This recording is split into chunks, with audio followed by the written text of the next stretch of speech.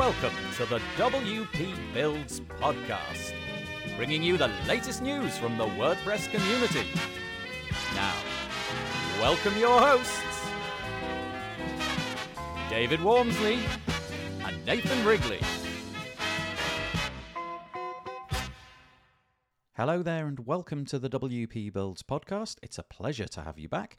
This is episode number 249, entitled U is for Undo. It was published on Thursday, the 30th of September 2021. My name's Nathan Wrigley, and I'll be joined in just a few moments by my good friend David Wormsley so that we can chat about a WordPress-specific topic, in this case, undoing our mistakes. But before that, just one little bit of housekeeping. The Page Builder Summit is coming around again. It's version 3.0, meaning it's the third version of the summit. If you came to the first two, or either of the first two summits, I'm sure you'll agree they were absolutely exceptional events, and so we decided to run it again. The dates this year, well, it's running from the 18th of October 2021 all the way through to the 22nd of October. So that's 5 days. We've got a load of speakers lined up. And it's going to be a really nice event. There's not just speakers, there's also things to take part in our Facebook group, bingo, games. We're doing a bit of co-working and all of that nice stuff as well. And the best way that you're going to sign up for all of that is to head over to pagebuildersummit.com and sign up with your email address. That's all we ask, just for your email address, and then we will let you know as and when the event rolls around. That's pagebuildersummit.com. Go there and fill out the form and click the little button to subscribe, and we'll get back to you. Honestly, it's going to be a really good event. I would recommend scrolling on that page and having a look and seeing who the speakers are. Speaking of the Page Builder Summit, if you're interested in sponsoring that event, please reach out to me, admin@wpbuilds.com, and I will hook you up with information about sponsoring. It's going to be a really nice event, lots of WordPress specific people hanging out for a full week, and it may very well be that your company, product or service could benefit from being associated with this lovely event. Okay, that's all I've got to say this week. And so let's move on to talking about this week's episode. It's called U is for Undo, and we're doing our regular A to Z of WordPress. We're getting quite close to the end. We're on the letter U, and we decided to go for undo. This is an episode where we try to figure out all of the things that can go wrong, which we wish never happened, which we wish we could undo. And there's absolutely boatloads, more than you might expect. Lots of problems. It's the kind of episode the content you really don't want to hear because you don't want to know about these things, but important to know when things go wrong, how you might be able to fix them. I hope that you enjoy it. Hello, it's another A to Z of WordPress, the series where we attempt to cover all the major aspects of building and maintaining sites with WordPress. Today, it's U for Undo. This is such a curious one because we don't have any kind of real undoiness, really. It feels like a computer term, doesn't it? Or a Word document term or something like that.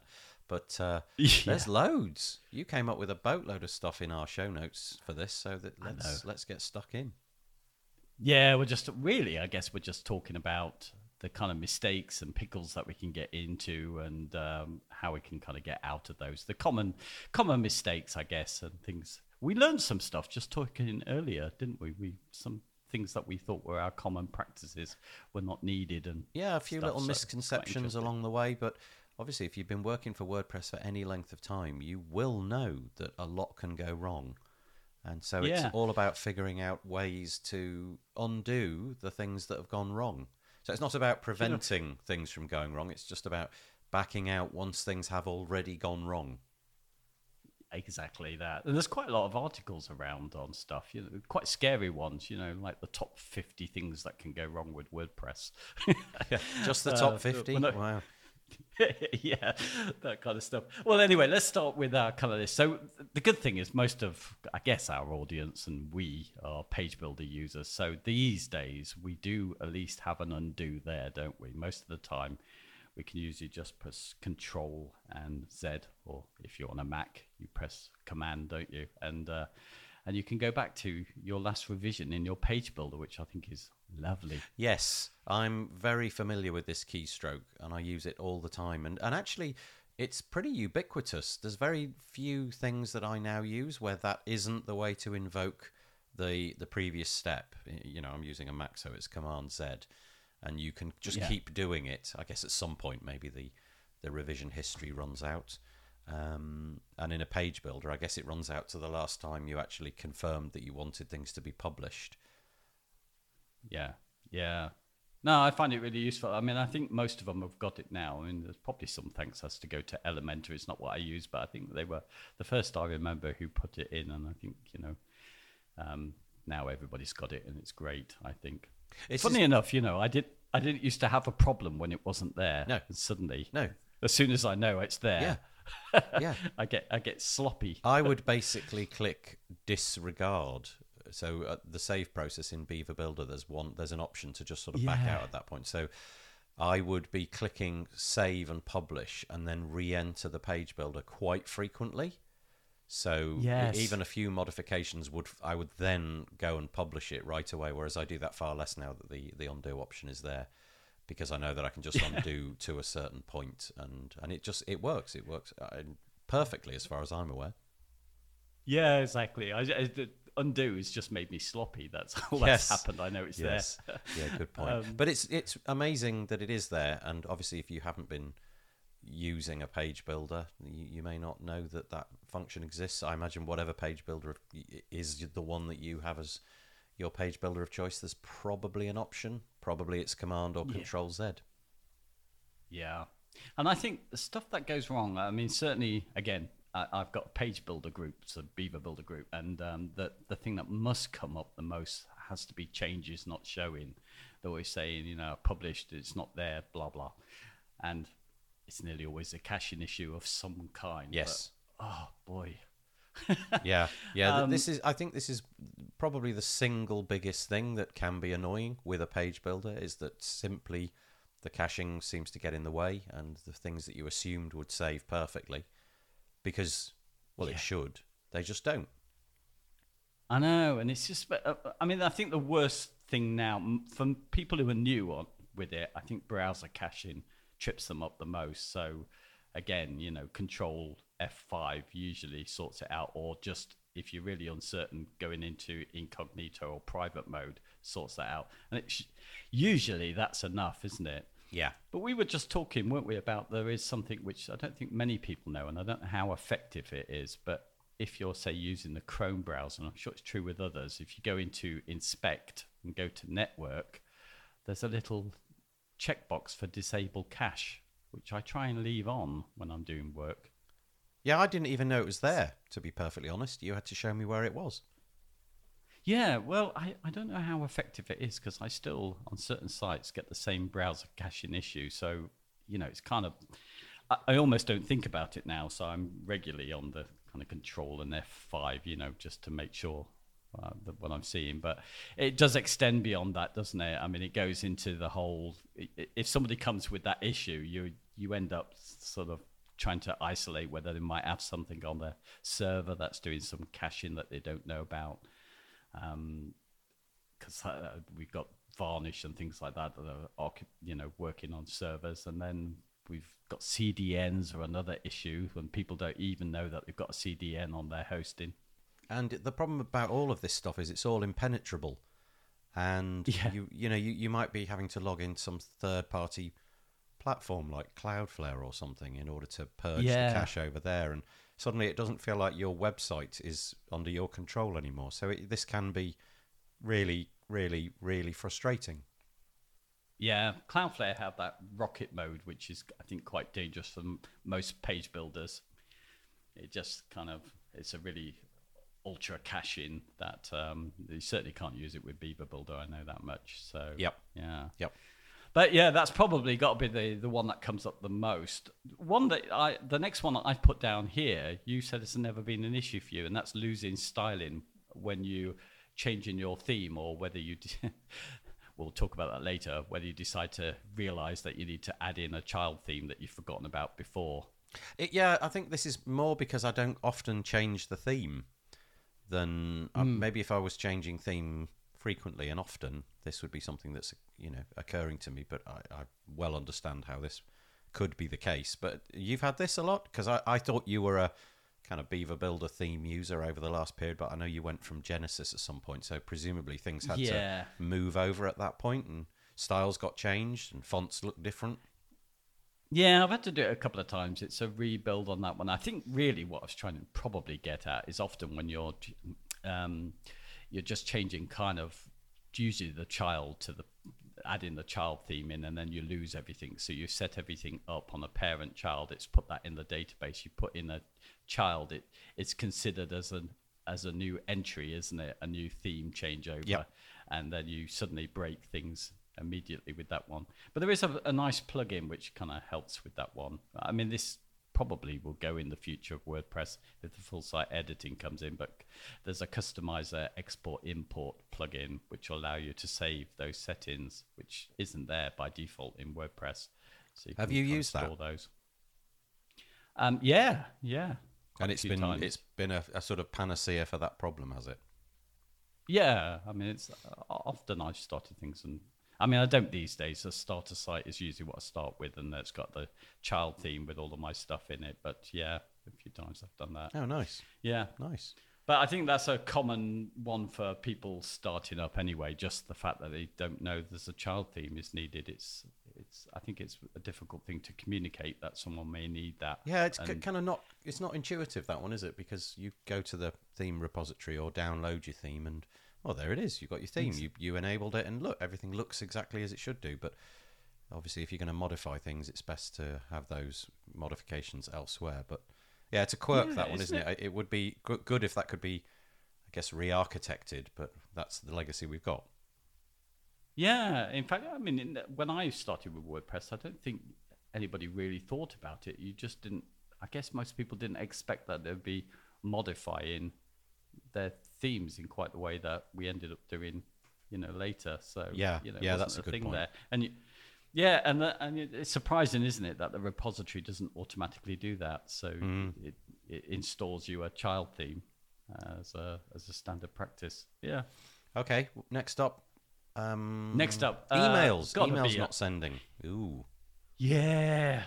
Gosh, how many times do people talk about this one? Well, anyway, we've got a solution, haven't we, which we both like, which is Fluent, SMPT, which is SMTP. I always get that the wrong way around. No, I've heard you say that the wrong way around a few times, but I never comment. So you picked it up yourself.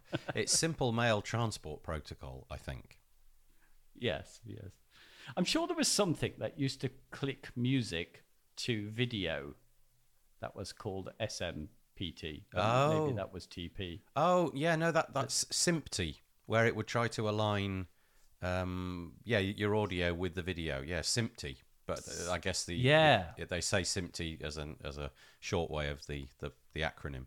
Anyway, we're totally going off message here, aren't we? That's where it comes from. That's why I swap it round, because I knew SMPTE first. Yeah.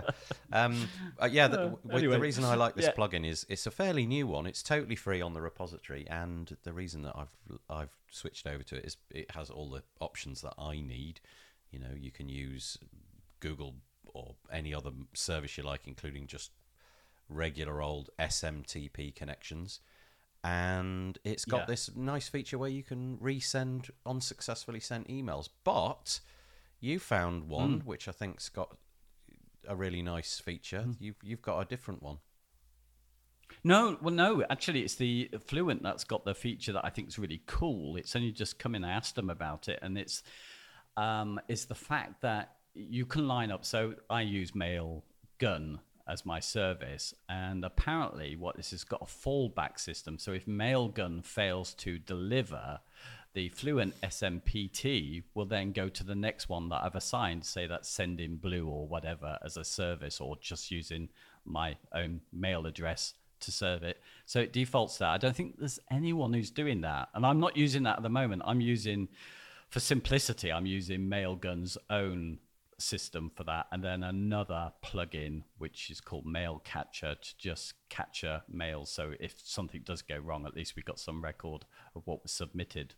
Oh, I see. Okay, got it. I thought Mail Catcher was the one that had got this new feature. So the idea here is that Fluent SMTP will, if it fails to deliver off its primary service, it will then go back and try again with a different service. That's cool. I hope I got this right. Yeah, but I shocking think you that's were their main. I think that's the main thing. So I wasn't going for the Fluent one because it just did more than I needed, and this mail catcher was like a few kilobytes or something to do its job. So I thought, well, I won't install this one, but now I might just switch over to this Fluent SMTP. Going to get it right in future because of this one feature where you can assign some kind of backup. Because you wouldn't know, would you? Otherwise, No. If your send service is failing, you have to go into your install to find out whether it caught some mail that wasn't there. And it is a My good client's idea not if gonna you do are that. going to be putting contact forms and what have you in on a website, Yeah. not to just use the host PHP mailer or something. Use a different service because you don't want everything hitting spam. Yeah, and I think it seems to be the case when people say stop sending, that usually is the thing that I see. And it's usually because it has been set up on the server, and then at some point the hosting service has decided to disable it. Yeah. Which is quite common. I think it's usually because they're trying to optimize their servers. Yeah.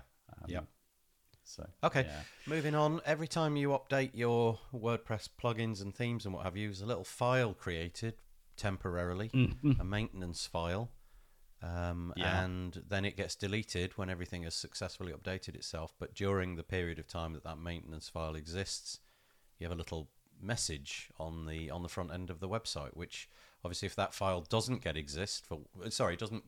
erased for one reason or another, your website's totally inaccessible. I've never had this. I've only noticed it in the moment where websites are actually being updated and their plugins and themes and what have you are, but I've never had it not erase itself.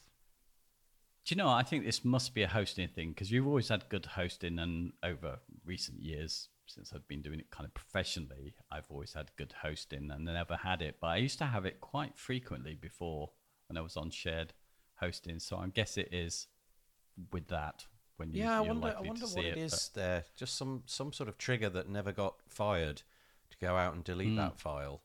I mean, the nice thing is if you've got FTP access, all you need to do is log in and find the maintenance file. Yeah, and it's in your delete it. root as well, so it's easy to find. So I wonder if there's a lot of plugins, that coming soon plugins that will have a maintenance mode as well. Yeah. If you set that, I wonder if that removes that. Have you ever done that? No. Set up? No. Should do, shouldn't we? Really? It's an ugly experience to get the default WordPress. Yeah, it's very plain. I mean, it's a I don't know, greyish background with one little box with one sentence in it saying something like this website is in maintenance mode. So you're advocating for having a pretty maintenance mode page, are you? Well, no, I haven't done it. I think it just made me ask the question. Really, I suppose I should, because I mean, I try and do the maintenance, the updates when people aren't likely to be visiting the sites, but still, I guess it would be a nice thing, wouldn't it? Yeah, it would. I mean, I guess it's a bit like the 404 page. It's quite nice to have, but possibly not necessary. I don't know. I guess most websites are probably experiencing a minute of this every couple of days or something. Yeah, there's no harm doing it. I don't think I'll be doing it. I'm too lazy. Yeah, there is that. Is it worth the time, effort? Yeah. But maybe it should be a standard. But it's another plugin that you have to install, isn't it? Someone's going to tell me. I can't remember what the listen, default message for that is, actually. I can't remember how the sentence reads, but maybe there's a way to just update that message to say we will be back in a few seconds.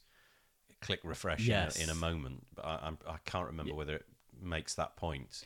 Because obviously sites being in maintenance mode, you might just lose a bunch of people who assume that you're out for the rest of the night or something. Exactly. You could put at least some basic information about your site and how they can contact you and etc. and that. So I'm going to start thinking about doing that. Yeah. Okay. White screen of death is the next one up. Well, there's not much to say about this, is there?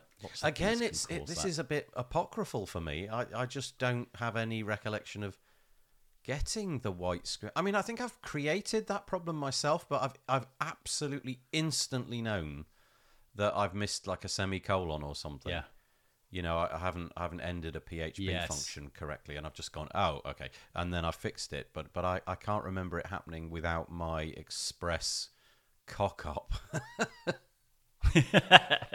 And we have a recovery mode, which is great now. 'Cause Yeah. we can go and put it in safe mode and change our plugins. So that's. Do you get those messages very often? Again, saying not that, really, you've got a because problem? not a lot is changing. No. I well, not that often, but once in a while I get them saying it's usually something like a backup has exhausted my memory and there's a problem going to recover. I never have to recover. I go into recovery mode because the link's there, but I never have to do anything apart from just take it out of recovery mode. But anyway, it's just. But then it seems like the white screen of death, which used to be a common complaint with WordPress, is probably covered with the recovery It's mode. it's more of a thing in the past. Yeah, you're right. I definitely did get those messages. I've seen those messages coming in the past, but it's not a feature of my life. But it is a really really nice that the recovery mode has been created. I can't remember it. What is it? Probably like a year and a half old, something like that now. Yeah, I think so. The next one probably want to skip over the login redirect loop. That's a common problem that people have, but again, it's not one for me. I don't have this one, so I have to look up an article to tell me what the problem is and how to fix it. So is this where you go to the login page and log in, and then you just go to the login page and log in, and you go to the login exactly. page? Yeah. So you've found a link, and I'll put it in the show notes to. I don't even remember if that link describes why this problem might have existed in the first place. It gives you 2 or 3 different options for how to possibly mitigate it. Yeah, well, some of it could be browser caching. That's one of the things that that you're not seeing something that isn't there, that you haven't seen it from somewhere else, and then it's usually about restoring the htaccess file, isn't it? There might be some issues there. And there are plugins, of course, that mess around with that file, so it is possible that an issue could be created. But then they go into all of this. Basically, it goes the easiest option: check it isn't your browser giving you wrong information, which it can be. Yeah. Have you ever found that experience? So when I have seen it, and then you think you haven't solved your problem, but it's your browser caching. You go into incognito mode, and the problem no longer exists. So, that article does that, and then it starts to get into looking into your database for issues there. So I think we'll skip over that one because it gets too complex. But yes, I have had that, and I've usually solved it by going to another browser and then realised, okay, the website is working perfectly. It is my problem. I need to get this working because it's this browser that has the problem logging in. It's not. It's not that the website nobody can log in. It's just this particular browser of mine. Exactly. And the other one, again, this one comes up. I see in the groups all the time, fatal error. And it's usually that fatal error is a memory, not having enough memory, not defining enough RAM. Yeah. Or bad hosting. I honestly, you had to tell me what you thought the right number for the allocation of RAM was. And the minimum you go for, I think, was 256, something like that. That seems to be about the right area nowadays. And to be honest, I've never known, and I've gone for 512 most of the time now, just allowing enough room because I trust my servers to be able to honor it. But that's the thing, isn't it? It's another definition that you can place into your WP config file to set it, but then that doesn't guarantee you're going to have enough RAM in your server to honor it, really. So when I'm sticking, as you pointed out before, often I'll be cramming a bunch of small sites on 1 GB RAM hosting, but giving them all, half of that RAM. Yeah. So it doesn't kind of add up, does it, if it's needed? But that's my thinking. I would love to hear if that's the wrong. I just think, allow this site to have the RAM it needs. Yes. Yeah, give it the maximum number possible and hope for the best. Yeah, it's worked out so far. But I think that's a problem. And I think particularly with page builders becoming so popular, they demand more RAM, don't they, in the back end? And that's where people run into issues with kind of budget shared hosting. I think often the plugins that I've used that know already for themselves that they're going to be RAM intensive. So I'm thinking of things like Main WP. They've often got some kind of visual run through at the beginning whilst you're setting the whole website up for the first time and you're getting that plugin all installed and you're working out the settings, and they tell you, really, this isn't going to work unless you somehow figure out how to increase the RAM available. So in the case of main WP, Yes. it links to tutorials explaining how to do this, and yeah, but that's a pretty unique case. But you're right, page builders. I imagine that's a fairly common thing appearing in support. I've got cheap hosting. Why isn't my page builder working? Okay, try this. Go and fiddle with your your config file or something. But it's something that's really moved, isn't it, in WordPress? I mean, the early requirements for WordPress, what they would expect you to be setting something like that, was much lower. And now, as we've got bigger plugins doing so much more, I mean, there's a trend, isn't there, to, page builders obviously do that. They become full site builders. They're including the sort of stuff that we would have expected plugins to do before. But now plugins generally do a lot more than we actually need them to do, so they become quite intensive as well. Yeah, but there's also kind of an expectation, I would have imagined, from non-technical end users, so people who are just using WordPress and they've decided they want to do the .org version, so they've downloaded it, got some hosting, and they're up and running. It may be they simply don't understand that piling in a load of plugins is going to be consuming a load of resources, and like you say, a few of them, page builders in particular, they are really consuming a lot of resources, and despite the fact that you're paying $6 a month to a hosting company, that $6 a month might not cut it. You might not get the resources that you want for that figure. Yeah, exactly. I mean, I didn't have a clue when I went in there. No. It's just a sweet shop, isn't it? All Yeah. these plugins. Woo! Yeah, add them all in, it'll be fine. And honestly, mostly I'm sure it will be, but when it grinds to a halt, that might be the reason. Yep. 404s on your pages. So refreshing permalinks. This is something that I often have to tell people to do. Yeah, and curiously, we're not entirely sure what the correct procedure is here. My thought was that if you went to settings, permalinks, that was all you needed to do. You didn't need to click save.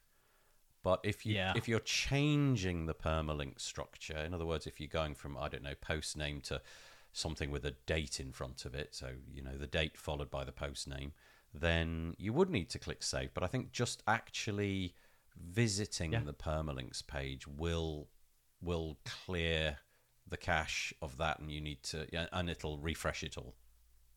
Well, yeah, it refreshes it in the day. And I didn't know that. I always thought, because I think I read it a long time ago, that you go into the permalinks page and then you just click without changing any of the settings, save. That's what I was told. So that's what I've done. Well, that either works, way. But because you visited the page. Exactly. I didn't know there was one extra step. Yeah. Just think at the time I will Oh, save. imagine the whole seconds you could have saved in your life if you'd have only known that was the case. One Duff article. But yeah, if you're getting 404s, go to settings, permalinks, and see if that works as a first port of call. And there's a related issue which came up with a friend of mine, was what seems to happen with posts. Now, again, I could be wrong, but it seems to have happened twice to me, is that if you're setting up your blog post and you don't have a subdirectory of blog before you come to the name of that particular article, it's going to be very similar to pages, isn't it? It's the title of the page. So this is if you've got the permalink set to post name. Yes. So what's happened a couple of times is that recently, in fact, one of the clients, they wrote an article on their blog post. You went to it and it took you to the page because it was the same URL as a page that had earlier been constructed, because I guess posts are separate custom post types, if you like, to the pages. And instead of doing what posts would normally do, if you did it with the same title, it would add a 2 to it. So you would end up, not doing that. It doesn't happen between pages and posts. So that's an interesting one. That's just a personal one. I don't think, other than it happening to me twice, I don't think I've heard anybody speak of that. No, but that would be properly mystifying though as well, wouldn't it? Because you'd have So let's say you've got example.com / I don't know, big post, and then you go to, and that's a page, and then you go and create a post called example.com big post. The second one that you created, whether that was the post or the page, will be unavailable to you on the front end. Yeah. You'll be able to edit in the back end, but you'll go to save it and it won't exist. So I guess you either change the post title and then the slug, so that you've got a new slug, but that would be totally mesmerizing why that doesn't work. That would impenetrable for a non-experienced user. Be like, well, I've saved it, it's there, I can see it, it's published, it says it's published. Okay, yeah. No, I've definitely had that. And that takes a little bit of figuring out how WordPress works in terms of the constructions of its own URLs and so on. Okay, hacked sites. That's got to be the mother of all undos, isn't it? Yeah, this is why you have the backups. That is the big undo, isn't it? The backup. Use the backup. Yeah, absolutely. Well, hacked sites, we have a slight disagreement because you rightfully point out when we were talking before that it's getting so complex that you really can't do it yourself because hackers are getting really sophisticated on how they bury their code. But I'm the other way where I think, well, I've had successes all the time when I've done that just by running a scan with WordFence on its highest setting, so it does give you false positives and just chucking away stuff that shouldn't be there. Yeah, it's interesting because I was talking to somebody on the This Week in WordPress show called Tim Nash, and we were talking through I believe it even was a WordFence post about how there's this, well, it's not really a new wave, but the hackers are getting really good at hiding their hacks to look very, very similar to just regular old code, as opposed to in the olden days where there'd just be a load of obfuscated stuff. Now you get things which just look like regular functions and very complicated. My point on this is that I guess if I could go out and find some articles basically saying, look, this hack was really easy to fix, go to this file, you'll notice this, then you can just delete that and you're done, or something equivalent to that, that's fine. But my fear with the complexity now is that I would clear out what I could find for myself, the obvious stuff, and then I might take that back to the client and say, okay, yeah, I think we're good, and then only to find 2 weeks later it's back and you've got sort of egg all over your face. That's the problem, I think.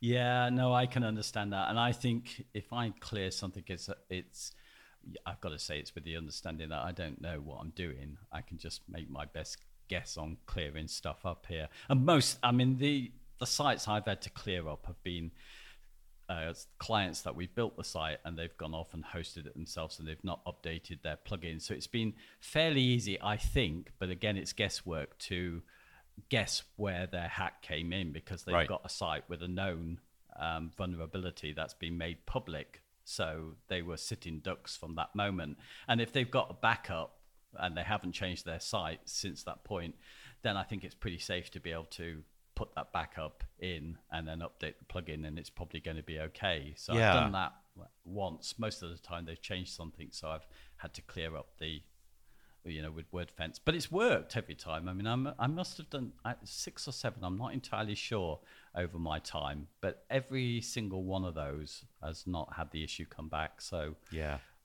This is scary territory, though, isn't it? This is an area that you just pray is never going to happen. Yeah, my point now would be just I'm going to let a total certified pro deal with this if I run into it, because if it's a quick fix, it won't take them long anyway, and if it's a more in-depth fix, then that's the sort of stuff I wouldn't have been able to do. So it's time saved, really. Yeah. And you wanted to just mention servers, didn't you, as well? Oh, yeah, just really things like, Nginx collapsing or something like that, an aspect of your server that just breaks. And it must have happened to all of us at some point. If you were an OVH user, I think it was probably about a year ago, they had a fire in one of their data centers. And so everybody who had a website on that hardware was going through some sort of period of downtime, and you'd have been trying to log in and there'd have been nothing coming up, and you would have been thinking, what's going on? And there's nothing you can do about this. You just have to hope that they'll they'll figure out a way around that problem that doesn't involve rebuilding computers. It just involves activating a different data center with your website on it. But yeah, things going down. There was a host recently, wasn't there? We talked about it in the WordPress news not that long ago that went down as a result of a hack, and they lost everything. And they had to write to a lot of their customers and say, we've lost your website, but also we've lost all the backups. So sorry about that. But yeah, you're just going to have to start again. I think it was Web Hosting Canada or Canada Web Hosting or something like that. Gosh, can you imagine? I've heard these stories with other hosts, and I mean, we're moving on to good practice now, aren't we? And I think, absolutely having a backup on some kind of third-party server, or at least on your own computer, somewhere independent to your host, is the ultimate, isn't it? Undo. I think you are negligent if you aren't backing up. At least, if your hosting provider allows you to have a backup over there, great, use that. But also, with the wealth of free plugins on the WordPress repository that can back up to a free tier of something like Google Drive or Dropbox, you can get enough space to back up your website possibly dozens of times for completely no money at all. It just doesn't make sense not to have some backups. And of course, the big one, which I'm guilty of this as much as anybody else, is just try the backups as well, just to make sure that they actually work. Because whilst that's never bitten me yet, there are certain, I've probably forgotten to check a backup, and I'm still in a situation where I haven't checked those backups, and I'm just I'm on a bit of a wing and a prayer, really. Yeah, that's what I feel when it's really difficult to get some independent advice on what's a good backup plugin for you, because so many are going to depend on the hosting environment, and most people, it's kind of like buying your insurance, isn't it? You don't know how good it is until you need it. That's right. And so yeah, okay, good practice thing. So an obvious thing, I guess, is just checking the hosting requirements, which are there on the WordPress.org site, so you can find out what kind of server power that you need, what type of database you're going to require, and probably, I know from experience, avoid using kind of a Windows server, really, because you can, but it's a lot of extra work. Yeah, I think you are going to end up doing a whole boatload of extra things because it's just not typical.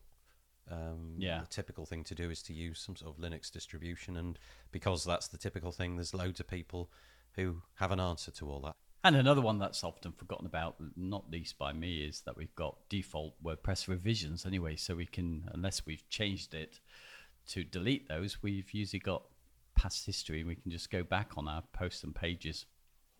I never really make much use of this. It's very rare that I personally make use of it, but it's a really, really great feature. Yeah. I didn't mention it here, did I? About the confusion I had over WP revisions with a friend of mine, a client, really, who used to be the person I worked with. She couldn't. I said, just go back to revisions. You can get stuff back, and she was like, "But it's not." And what she'd done, and I'd never seen this before, that she was swapping from the inputting the content in the page builder and then inputting it from the back end in the post itself, and that completely confused revisions. Oh, so what? So she was using a page builder, and then she was saving that away, and then she'd go in and click edit page, which of course doesn't get you to the page builder. Then she would just overwrite all of that with the body copy that she wanted, and then click save, and then wonder why everything looked different. Okay. Yeah, exactly. Yeah, it was sort of swapping from one to the other. So suddenly so you're fine with WP revisions as long as you stick with it. So if you're using the page builder, it's going to restore all of the stuff there. But if you start swapping from one to the other, as she did, then it was really confusing. Because what often the page builder does separately is it does its own revisions, doesn't it, of what it puts in. So it stores that independently to the WordPress revisions. So you go in and you save again. You go into your page builder, suddenly all the stuff that wasn't there in the back end suddenly reappears again. So Yeah, we got really lost with her revisions, how all of this stuff disappeared and came back as she swapped from it. Never seen it before. It was only recently. But And do you expunge your revisions periodically? If you're building a client website, do you set it up so that it keeps the latest 15 or 20 or something like that? So yeah, I used to define it in my config file to only keep so many, and now that's really kind of pointless now because I've got other things like WP Rocket, which will clear them out at a set time, and also main WP doing it as well. So no, I don't I only do it on a timer now. So you've got these third-party solutions which do it all as a sort of, they inject that logic in, like main WP. I actually didn't know that was in main WP. That's a setting I've yet to explore. Okay, that's good to know. I'll start doing that. What else have we got? Using a child theme. Yes. Yeah, we kind of covered that in a way, we did. haven't we? That's that's a must. The more I think about it, the more I think, isn't it crazy that that it isn't automatically installed? Yeah, so if you get a theme, it comes along with a child theme, because there's very little actually in it. I mean, really, there's nothing inside of a child theme at all, hardly. And having that as the default, almost like it's the theme. Yeah, kind of seems like a sensible default. But I guess I don't know. Yeah, I can see why people technically would want to be able to edit the theme as well as the child theme. But sure enough, it makes life a lot easier if you're going to edit things. Then create a child theme and edit it. And most themes these days will have a child theme of like 1 kilobyte, which you can bring along for the ride. Yeah, the one that I want to add in here, I don't think it really goes under undo, but still, I just like to talk about this one, which is if you've got plugins, it's worth going into the settings and seeing which ones will allow you to remove the database entries on deletion. Because usually, I think it's good practice that a lot of them allow you to do this one, but usually it's ticked off by default and most people don't know. So recently I was looking at the OMGF font plugin, so you have to go and turn that off if you want it to get rid of your fonts that is loaded for you at the end of it. Otherwise you can kind of store up a lot of stuff if you're experimenting with your site. Do you think I think it's really atypical that a plugin will delete all of that stuff. I think most plugins, when you deactivate and delete them, don't do anything, and they're just the database swells over time. In many ways, I think that ought to be a kind of mandatory feature with all plugins, and you ought to get told off if you don't do that.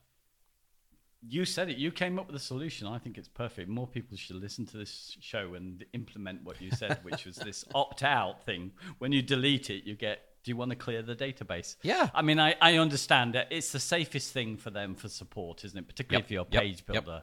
Heck, can you imagine every time someone, had something go wrong with their page builder losing all of that work? It would be a nightmare, wouldn't it? So I understand it, and certain plugins need it, but there are so many out there. But I just think they're there if you look in the settings, that ability. So WordFence is one we mentioned earlier. It's got that, but you have to turn it on, and that clears up a lot of junk if you want to get rid of WordFence. Yeah, I think for most plugins, maybe there are certain plugins where the utility is so great that it would be a catastrophe.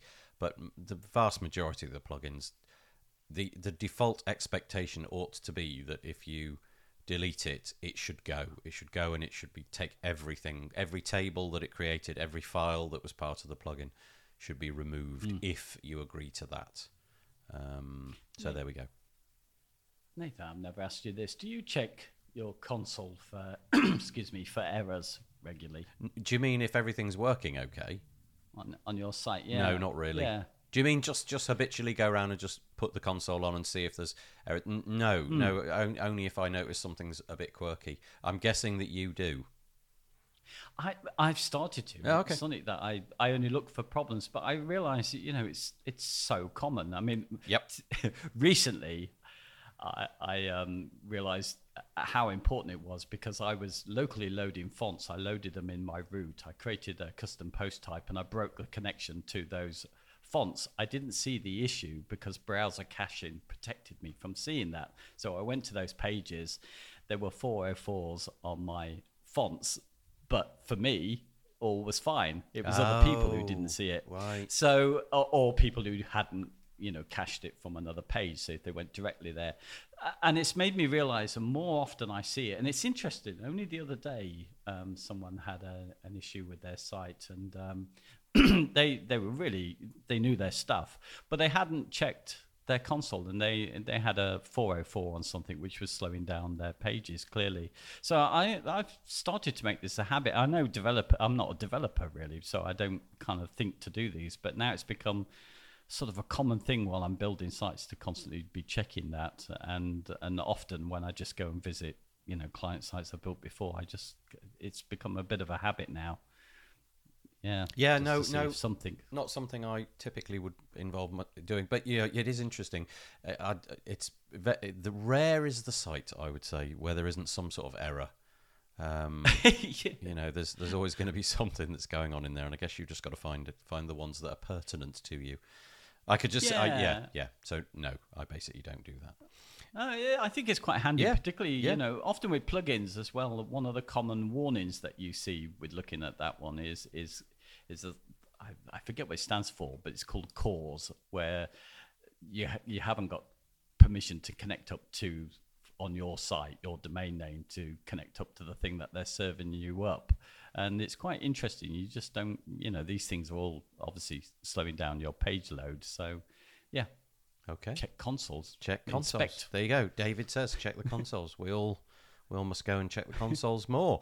I tell you what I do is I've got a decent uptime monitoring service, which I'm quite happy with. I'm pretty much every site. If there's 2 or 3 on the same server, it may be that I'll just check one of them. But typically I'll set up every single site with some kind of uptime monitoring, usually with checking it every 5 minutes, something like that, so that I will get a warning if something is astray. And very happy. You and I have got the same one, and I think both of us agree that it seems to do pretty admirably the thing that it's got to do. Yeah, it's a peace of mind thing, isn't it? I mean, you don't, it's undo this. So we're talking about preventative stuff, but still, it's important. If you don't know you've got a problem, you don't know what you need to fix. Yep. So the last thing you want is to be phoned up by a client telling you that the site's down. It's better for you to email them to tell them that their site's down. But you're on it. You're going to go and have a look and undo every single thing that went wrong. Yeah. I mean, honestly, that uptime monitoring is really good, because I'm often sort of setting up test sites and deleting and stuff, and they just get that email so quickly telling me that it's not there, and I just think, wow. Yeah, it really works. I often will get an email from the service that we use whilst the sites are in maintenance mode, and honestly, it's probably like 30 seconds. It must be pure coincidence that their little ping is going out at the exact moment that I clicked update on plugins or themes or what have you. But nevertheless, it's a nice bit of confirmation that actually I'm paid for this and it's doing what it said it would do. Yeah, and another preventative thing I think is worth doing from almost everybody, unless you use Jetpack, I think, but it's disabling XML. Let me get this right. XML RPC. Not easy to say. Don't worry. Yeah, it's the it's the thing that was there for pinging in blog times, and it's still there. And I believe that WordPress is moving towards a React solution for that, but it's not removed because it'll break people's existing sites, so they're stuck with it. But it is, I think, isn't it the number one route for hackers these days? It seems to be the number one thing that the plugins, iTheme Security and WordFence and all of that, seems to be one of their first boxes to tick is, should we just enable this? Or should we just disable it, should I say? And mostly the default is let's disable it unless you've got a jolly good reason to have it enabled. So, turn that off unless you know that you ought to have it turned on, which is unlikely. Yeah. And it's just a line that you need to put in your htaccess file, isn't it, to turn it off. So you don't need a plugin. So it's good. Yep, I think we're getting to the end here. We maybe just quickly round up with a few kind of prevention things. Sure. I mean, a lot of the problems might be just down to not doing due diligence on plugins and the kind of background of those, the authors behind them, and what's going on there. I think that if anything has kept me mostly trouble free, I think it's been doing that kind of work, checking out where I'm getting my plugins from. Yeah, you are exceptionally good with all this. You were the first person really that made me sit up and notice that actually finding out about the heritage of the company that you're about to buy a plugin from. And it's not just actually this site just looks a bit dubious. There's something, this site just looks a bit on the cheap side. You kind of go a bit more, don't you, and figure out, see what the author's heritage is, see if they've had any projects which have been an absolute catastrophe before, and so on. And why not? This is a good idea. And now I try to do that. In fact, it's not even that I try to do this. I'm listening to people like you, trusted sources of people who've been out there and played with these things and tried them out, and so it's I'm listening to the wise words from you and other people to let me judge whether or not I should move forward with certain plugins.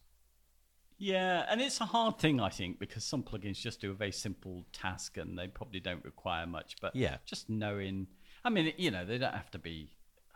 It's kind of just honest people behind the plugins who make sense of why they're doing it. We've had a lot of those cases where the entire plugin's been stripped out and you've got something different.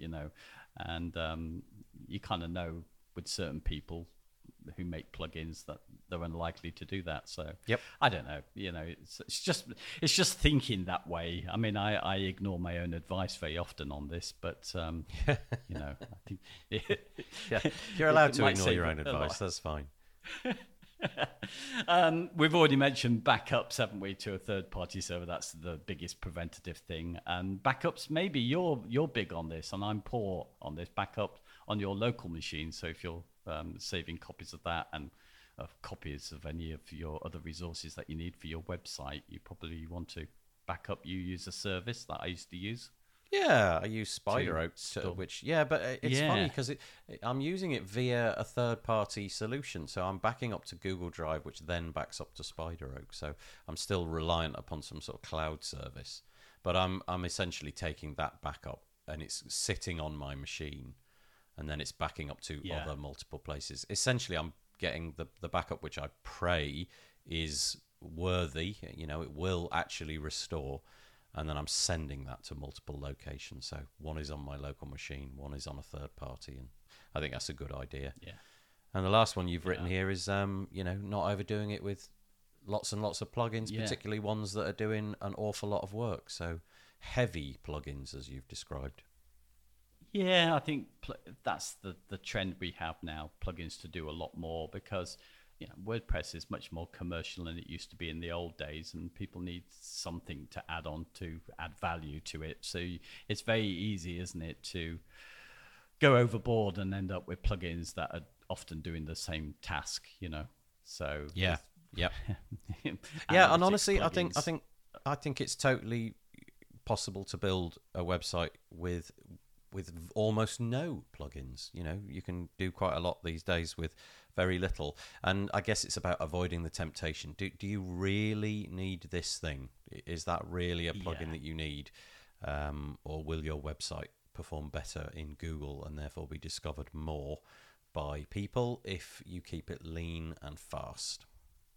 Exactly. I mean, often, you could install a plugin that does a multitude of different things just for what is a line of CSS. So sometimes if you can, find someone who might be able to give you a clue how to do that, it might be the better route rather than just another plugin, because it's just another potential thing that can conflict with existing plugins. Right. I think we've done it. We've done it. It's quite a long one, actually. We talked for quite a long time there. Wow. I will. We had a few little stops and starts during this one, so I'm hoping that I've had the intelligence to go back and edit them out, because we had a few little moments where people walked into various rooms. So if there was any of that in the recording, I apologise. if not, it means I've gone out and edited it all out. But that was good. So what was that? We're on A, B, C, D, E. That was U. What comes after U? It's V. V for virus. Well, S was taken up for security. Yeah, we're not going for medical stuff. It's not V for Veruca. It's Beaver Virus. Anything security related we'll talk Okay. about in this one. We will see you probably in 2 weeks' time. It was a nice chat. Thank you, David. Yeah, thank you. Bye. Bye-bye. Bye. Well, I really hope that you enjoyed that. As always, if David and I missed anything out, please head over to the page on wpbuilds.com, search for episode number 249. You'll remember it's called U is for Undo, and leave us a comment there. Alternatively, head over to our Facebook group, wpbuilds.com/Facebook, and you could join in the thread over there instead. We'd be most welcome to hear your comments, positive or negative. Just another quick reminder, the Page Builder Summit happening in October, the 18th to the 22nd. Head over to pagebuildersummit.com and get yourself signed up so that we can keep you informed as to what's happening, when it's happening, and when the speakers are presenting their talks and all that good stuff. It really is shaping up to be a good event. If you go to that page, scroll down, have a look at the speaker list, and I'm sure you'll be delighted to attend. Get yourself signed up, and if you're a sponsor or a person in the WordPress space who has a product or service and you'd like to reach out, well, admin@wpbuilds.com will get you into my inbox, and I will be right back with some more information. Okay, that's all we got for this week. I hope that you enjoyed it. Stay safe. See you next week. Cheesy music coming in. Bye-bye for now.